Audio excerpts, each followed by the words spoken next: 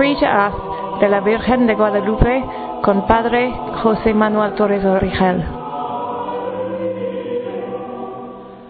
El pasado 31 de julio se cumplieron 10 años de la canonización de Juan Diego. En 2002, el Papa Juan Pablo II, el Beato, el Grande, canonizó Juan Diego, un hombre indígena muy desconocido que tuvo la gracia de haber visto, escuchado, de haber tratado a la Virgen que se apareció en el Cerro del Tepeyac en México. Esta predilección de Dios y de la Virgen por los pequeños nos hace pensar la grandeza de la humildad de la Virgen como de aquel hombre del cual Dios y la Virgen se valieron para llevar el mensaje de la Virgen de Guadalupe. Un mensaje que muchos desconocen aún viendo la imagen. Como ustedes sabrán, después de la conquista española, con la primera evangelización, pasaron unos años de lentitud en el proceso evangelizador, hasta que en el año de 1531 la Virgen se apareció varias veces al indio Juan Diego, que era viudo y que se convirtió al cristianismo, y que tuvo esa dicha de llevar ante el primer obispo de México, Fray Juan de Zumárraga, las rosas que no se daban en invierno, como prueba de que la Virgen quería un templo que se le edificara ahí. Ante el signo de su ayate que llevaba, su poncho, con la imagen de la Virgen de Guadalupe, el obispo y otros más comenzaron a creer que se trataba de algo sobrenatural. Esa imagen ha durado muchísimos años sin corromperse, lo cual ya es algo extraordinario. Esa imagen nos está diciendo muchas cosas para los estudiosos, los científicos que se han puesto a estudiar cómo han encontrado los ojos vivos de la Virgen con varias imágenes dentro de los personajes que se encontraban delante de la Virgen cuando se descubrió el manto de Juan Diego. Ciertamente la ciencia no es condición para creer, pero sí nos ayuda, nos refuerza esto que por la fe creemos, que la Virgen María se puede aparecer y, como ha dicho algún papa, según el Salmo 147, no hizo cosa igual con ninguna otra nación. La Virgen se ha aparecido en Lourdes, en Fátima y en otras partes, pero aquí dejó su imagen en el Cerro del Tepeyac. El indio Juan Diego la cuidó en una ermita que todavía existen los cimientos, y ahí estuvo día y noche en oración y anunciando a todos las maravillas de la Señora del Cielo. Este humilde hombre es un modelo de laico de nuestro tiempo, que se entrega a anunciar con sencillez, con alegría, con fe, que el Dios verdadero por quien se vive se ha encarnado en Jesucristo a través de María Santísima. Y este mensaje que ha quedado ahí grabado, ahora que estamos en el mundo de la imagen,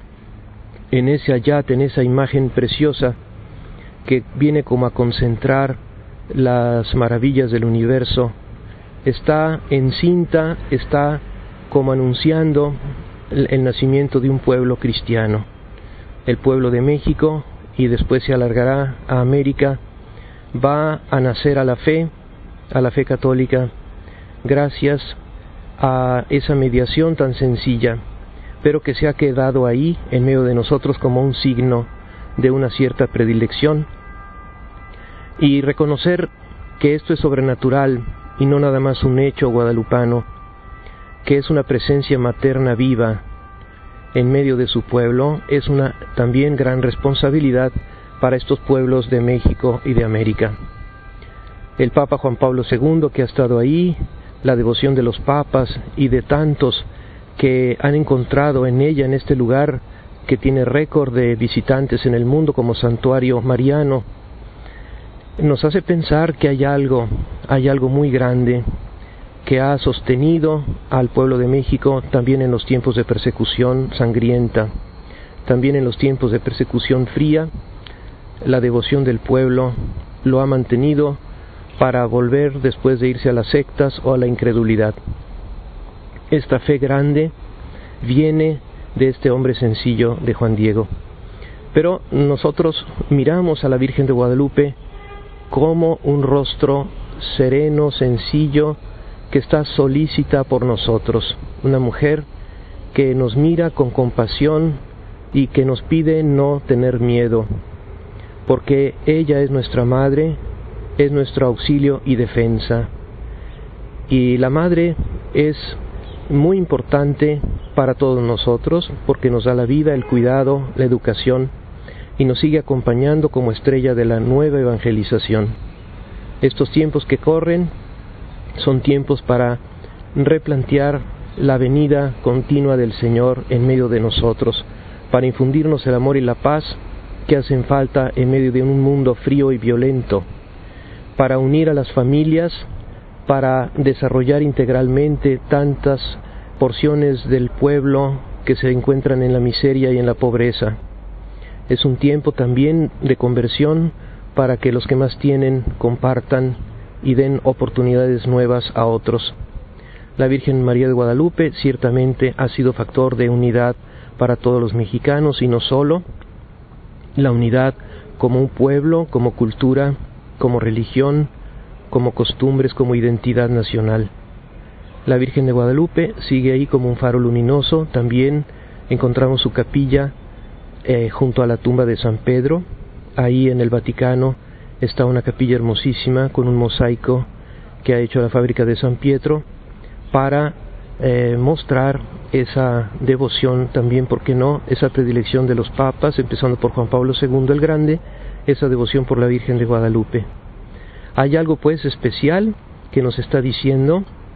nos está recordando en estos tiempos.